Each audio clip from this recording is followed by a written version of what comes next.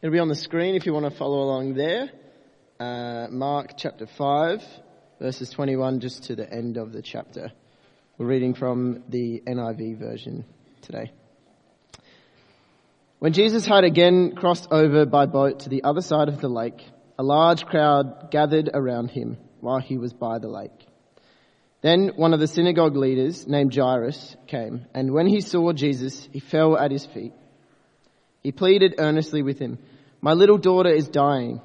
Please come and put your hands on her so that she will be healed and live." So Jesus went with him. A large crowd followed and pressed around him. And a woman was there who had been subject to bleeding for 12 years. She had suffered a great deal under the care of many doctors and had spent all that she had. Yet instead of getting better, she grew worse. When she heard about Jesus, she came up behind him in the crowd and touched his cloak, because she thought, "If I just touch his clothes, I will be healed." Immediately after, her bleeding stopped, and she felt in her body that she was freed from her suffering. At once, Jesus realized that power had gone out from him. He turned around in the crowd and asked, "Who touched my clothes?" "You see the people crowding against you," his disciples answered. "And yet you ask, 'Who touched me?'" But Jesus kept looking around to see who had done it. Then the woman, knowing what had happened to her, came and fell at his feet, and trembling with fear, told him the whole truth. He said to her, "Daughter, your faith has healed you. Go in peace and be freed from your suffering." While Jesus was still speaking, some people came from the house of Jairus, the synagogue leader. "Your daughter is dead," they said. "Why bother the teacher anymore?"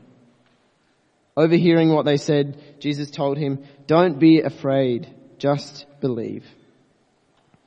He did not let anyone follow him except Peter, James, and John, the brother of James. When they came to the home of the synagogue leader, Jesus saw a commotion with people crying and wailing loudly. He went in and said to them, "Why all this commotion and wailing? The child is not dead, but asleep." But they laughed at him.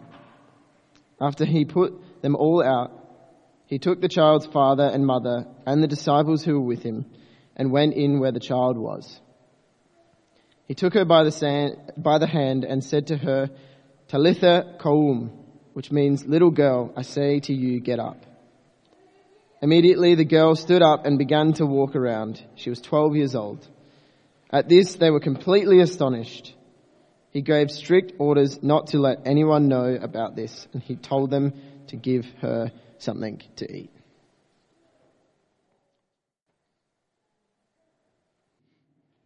Mark 5.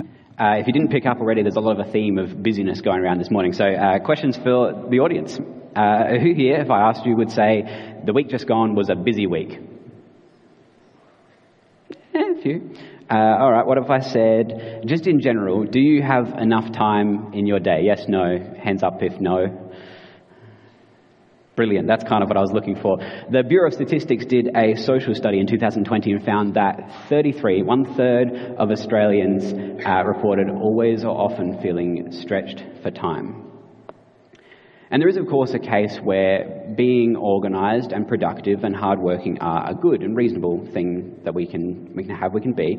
But this statistic seems to be saying that there's perhaps more of a rest-resistant, overworking kind of busyness that's more consuming us than helpful for us. Another article I was reading about busyness said that roughly 4 million Australians don't usually take a lunch break in their workday. And it seems that there's this huge culture of busyness around us, of time-poor, calendar-driven, task-oriented, overtired workaholics whose days just aren't long enough and whose task lists are too long.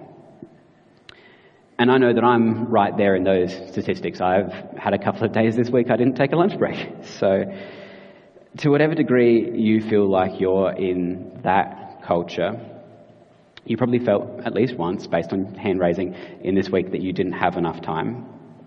But that is the good news of today's story, that Jesus always has time. For all the business we find ourselves in this world, the story today shows us that the kingdom of God has a different rhythm.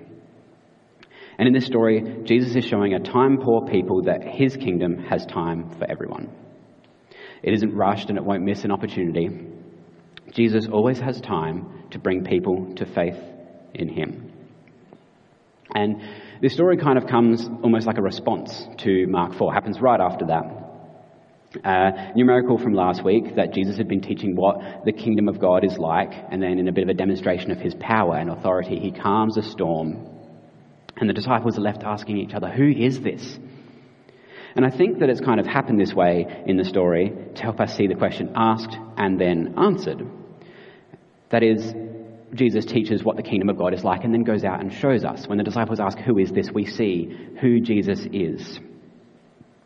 And it's worth spoiling the ending of this story to show the point kind of up front.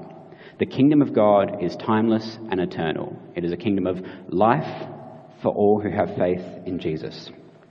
So keep these ideas of time and faith in mind as we consider what the kingdom of God is like in this story about a bleeding woman, a dying daughter, and all of humanity.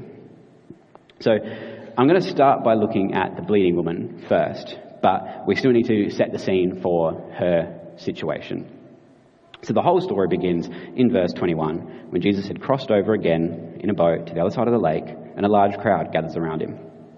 One of the synagogue leaders, named Jairus, comes and falls at Jesus' feet, pleading earnestly with him, "My little daughter is dying. Please come and put your hands on her so that she will be healed and live." So we meet Jairus, the man who is desperate to have his dying daughter healed. And the words he uses to describe his daughter, it's like saying to Jesus, she's on death's door. Please, any breath could be her last. She has minutes, even seconds to live. The situation is dire, but the man places his faith in Jesus. And so when Jesus agrees to go with him, it's like a moment of hope for the man. There may not be much time left, but Jesus is coming. The problem is, however, that the crowd continues to press around Jesus, and it's in this crowd that we meet the bleeding woman. And even though Jairus was first in with his request to have Jesus heal his dying daughter, and his request was urgent, we get interrupted by this woman who we learn has been suffering for 12 years with an unending bleeding. And there's a lot that can be said and has been said about the nature of her condition, but two things most important for today. First of all, Jewish law says, Leviticus 15, her condition means that she is unclean. As long as she suffers with this bleeding, anything she sits on, unclean. Her, unclean. This means terrible social, emotional, and economic suffering in addition to the physical suffering itself. Second of all, she is all out of options and hope. Mark 5:26 says that she has suffered a great deal under the care of many doctors, spent all she had, and instead of getting better, she got worse. I mean, no one would associate her, no one would touch her, no one will provide for her, no one's caring for her. She has no one and nothing left. Her situation is as hopeless as it can get. I mean, surely she's too far gone. Her condition just seems all too hard to deal with. And there's this implicit question left hanging in the story.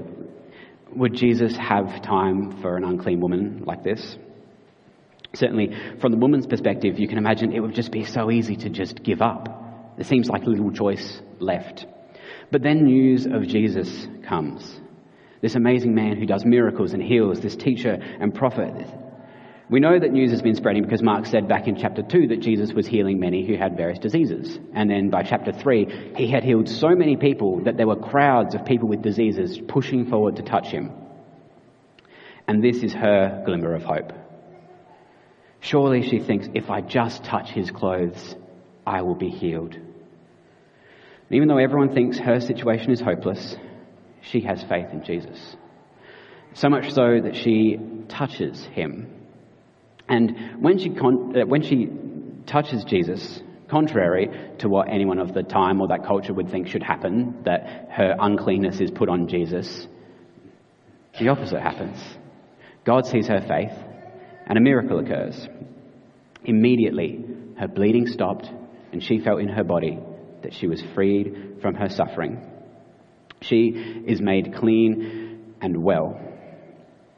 And here's a moment that if we were in Jesus' shoes, our busy, overworked, overtired minds might have missed.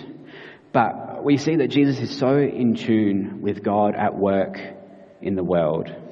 He notices God's power move to heal this woman in her moment of faith. It says, at once Jesus realized that power had gone out from him. And he turned around in the crowd and asked, who touched my clothes? And the disciples kind of say, Jesus, really? In this crowd? Everyone touched you. We're all touching you right now. But Jesus presses the issue. He keeps asking. He takes time to hold everything up, including the urgent task of going to heal Jairus' dying daughter, so that he can address this woman and her faith. And so when she comes before him, trembling with fear and confessing her story, he's not disgusted by her once unclean state, her shame, her situation, her suffering. It doesn't offend Jesus. He has time for her. He didn't allow her to slip away and remain anonymous. He forces this issue so that when she leaves, she will leave knowing the one who healed her knows her. He cares for her, that she is a person who is worth taking time with. Jesus says to her, daughter, your faith has healed you. Go in peace and be freed from your suffering. And it's stunning that Jesus takes the time to do this, because these words, this dialogue would have been just as liberating for her as the physical healing. See, not only has her bleeding stopped, but think about the emotional weight of no one associating with her for years now lifted as Jesus takes time and calls her daughter. The unending years of stress and shame following her everywhere she went, labelled unclean, everything she'd sat on unclean, wiped away as Jesus announces before the crowd, this woman is freed from her suffering. That is, that she can finally go in peace, living a new life because of her faith in Jesus, because Jesus had time for her. And that's all we hear about this woman. But more than being just this brief interlude in the middle of the story about Jairus' daughter and a different healing, this story shows us the grace and the love of Jesus toward people who know suffering. And maybe that our suffering isn't a physical illness like this woman. We're not supposed to be able to place ourselves exactly into the shoes of this woman as far as her physical healing experience goes. Rather, this story for us foreshadows the good news of the kingdom of God. The kingdom of God is healing from humanity's deepest suffering, that is, healing from sin. Sin is the one form of suffering which is experienced by all humanity. The woman's incurable bleeding in this story is a picture of the incurable nature of sin. See, sin renders us just as unrighteous before God as the woman's bleeding rendered her before the law. And just as no doctor could cure this woman of her bleeding, sin is incurable by human methods. No effort, no striving, no good deed, no religion can save the sinner. In fact, such efforts only leave them worse off than before. But then comes Jesus. As he took this woman's condition, so he takes our sinful condition upon himself. When as a man, he chose to carry and pay the cost of every person's sin. He was nailed to the cross to die for us, for our forgiveness. Just as Jesus healed what no one could heal in this woman, so he healed our sins now. And just as he tells this woman, go, be free, liberating her from more than just her physical condition, so is our freedom from sin, more than just cleaning the sin itself. It's total freedom from guilt, from shame, from all the defiling effects of sin. And as he called her daughter, so he calls us sons and daughters of God as well. We go in peace, freed from our suffering, because Jesus had time for us. And that's how this story shows the kingdom of God, what it is like and who Jesus is, and how he took time for this woman. But at this point, we're left wondering, well, what happened to Jairus' daughter? Because we still don't actually know. We're left hanging in the middle of that story. So, remember that, there we are. Oh, took a time. Remember that Jairus came before Jesus desperate. And like the bleeding woman, Jesus was the last hope for them. But unlike the bleeding woman, Jairus' daughter's condition was far worse. She was literally on death's door. And so Jesus doesn't seem to have been very good at triage here, because surely it would be logical to go and heal the dying daughter first and then go back for the bleeding woman. And I think you can imagine how Jairus might have felt in that moment, watching Jesus just stop and turn around in the crowd and say, "Who touched me?" And then stopping further to have this conversation with this random woman.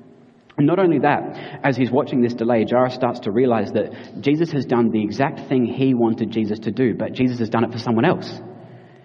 And whether or not Jairus is keeping his cool, we don't see from the story, but I imagine he's at the very least stressed, confused, kind of a little bit angry, and he's thinking, "Come on, Jesus, we've got to go." And if it wasn't enough of a kick in the guts to watch all of this happen, to watch Jesus slow down and say, "Daughter, your faith has healed you," then verse 35 doesn't make the story any better for Jairus. Because while Jesus is still talking, some people come from Jairus' house and say to him, "Your daughter is dead. Why bother the teacher anymore?" Ouch. I don't even know how Jairus would be processing this in this moment. He's standing there shocked and grieved. He can't comprehend it. He's looking at Jesus thinking, "Why didn't you heal my daughter?" And the story at this point almost leaves us wondering, did the fact that Jesus stopped for this woman cost Jairus' daughter her life? Was the bleeding woman even that important? Jesus really seemed to think so. But then Jesus also doesn't seem to think that this issue is much to worry about either. Overhearing what they said, Jesus tells Jairus, "Don't be afraid, just believe." And there's a really interesting wordplay in the story here, because the Greek word for believe, pistis, that Jesus uses in verse 36 is the same word that he had used for the woman in verse 34 when he said, "Your faith had healed you."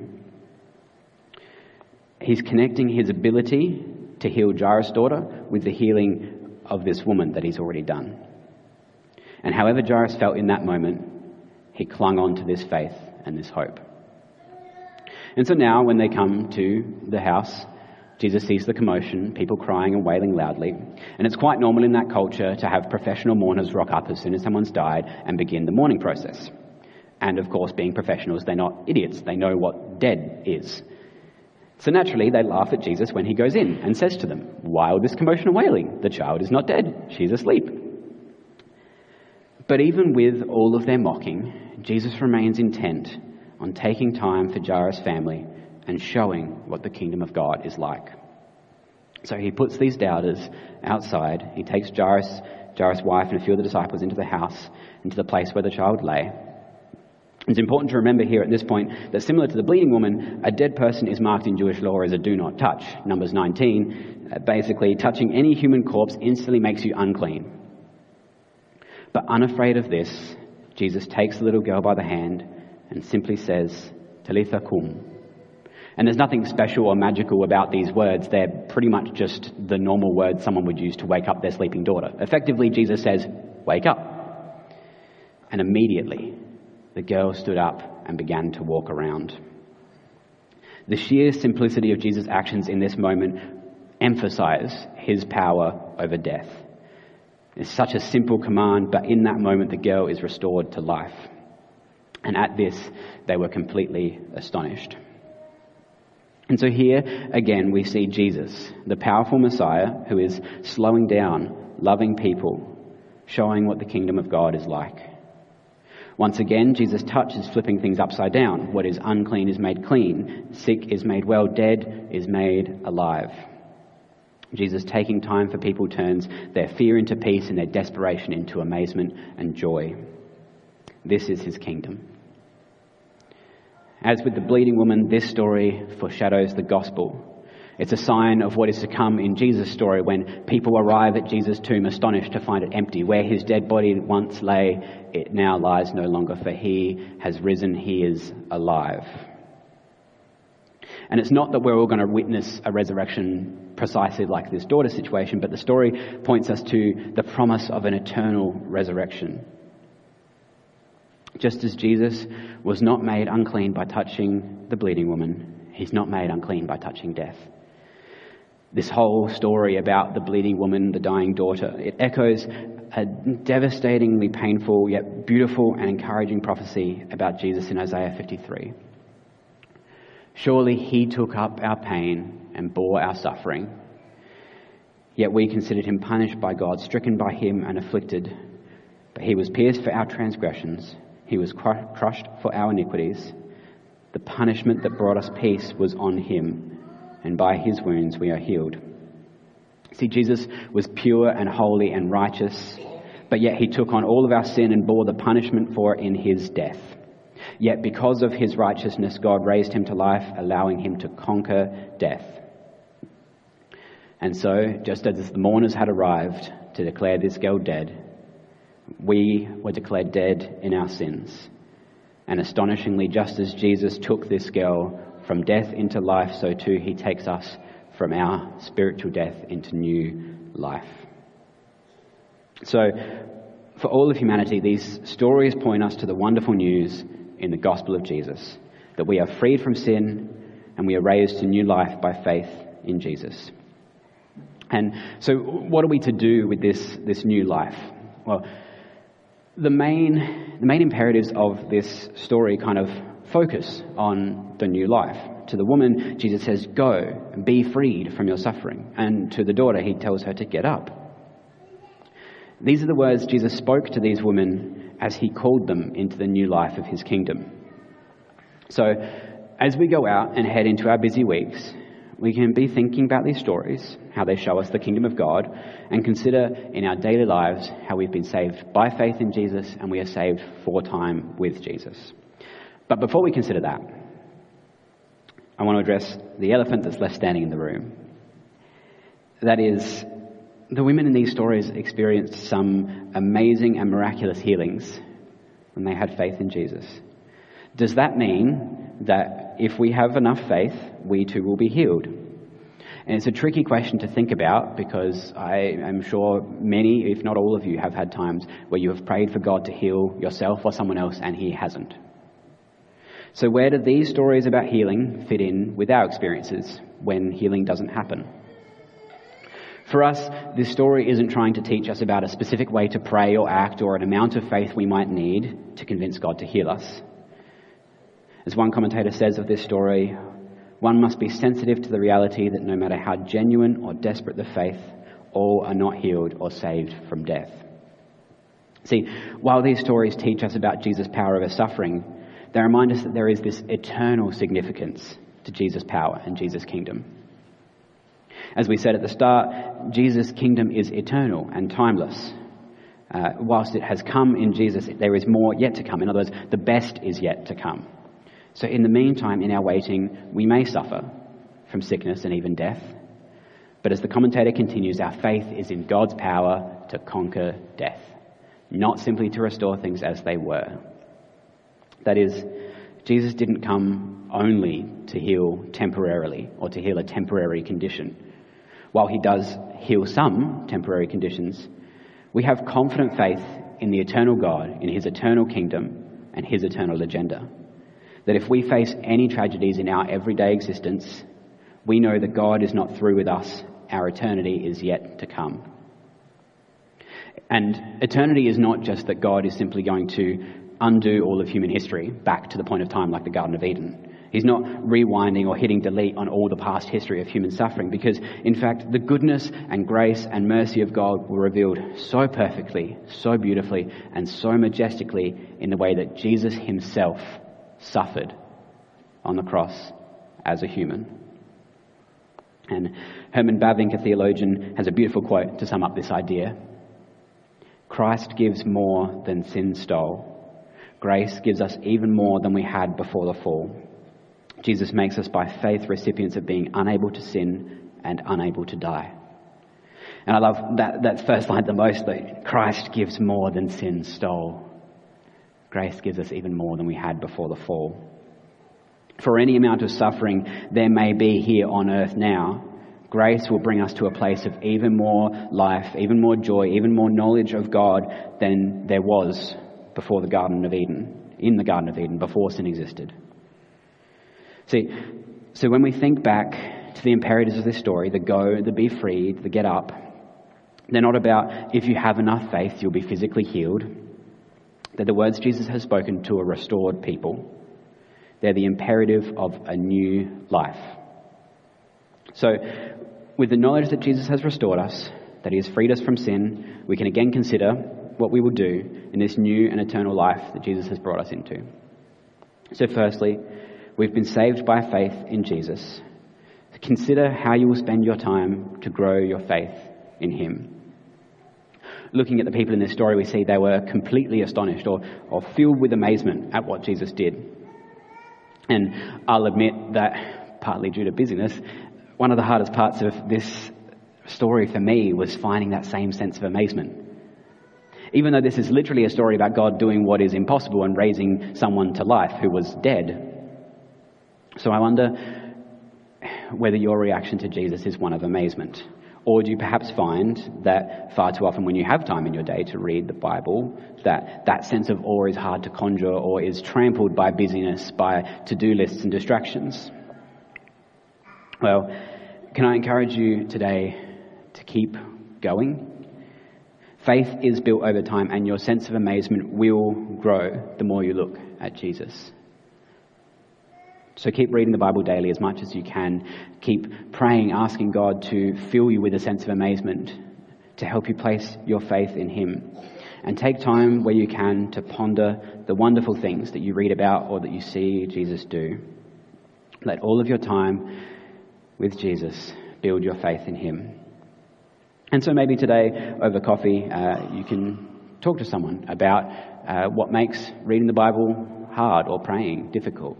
You can encourage each other in that, or you can share stories about something you know from the Bible or you've seen God do, just to encourage each other and help each other spend time to grow faith in him.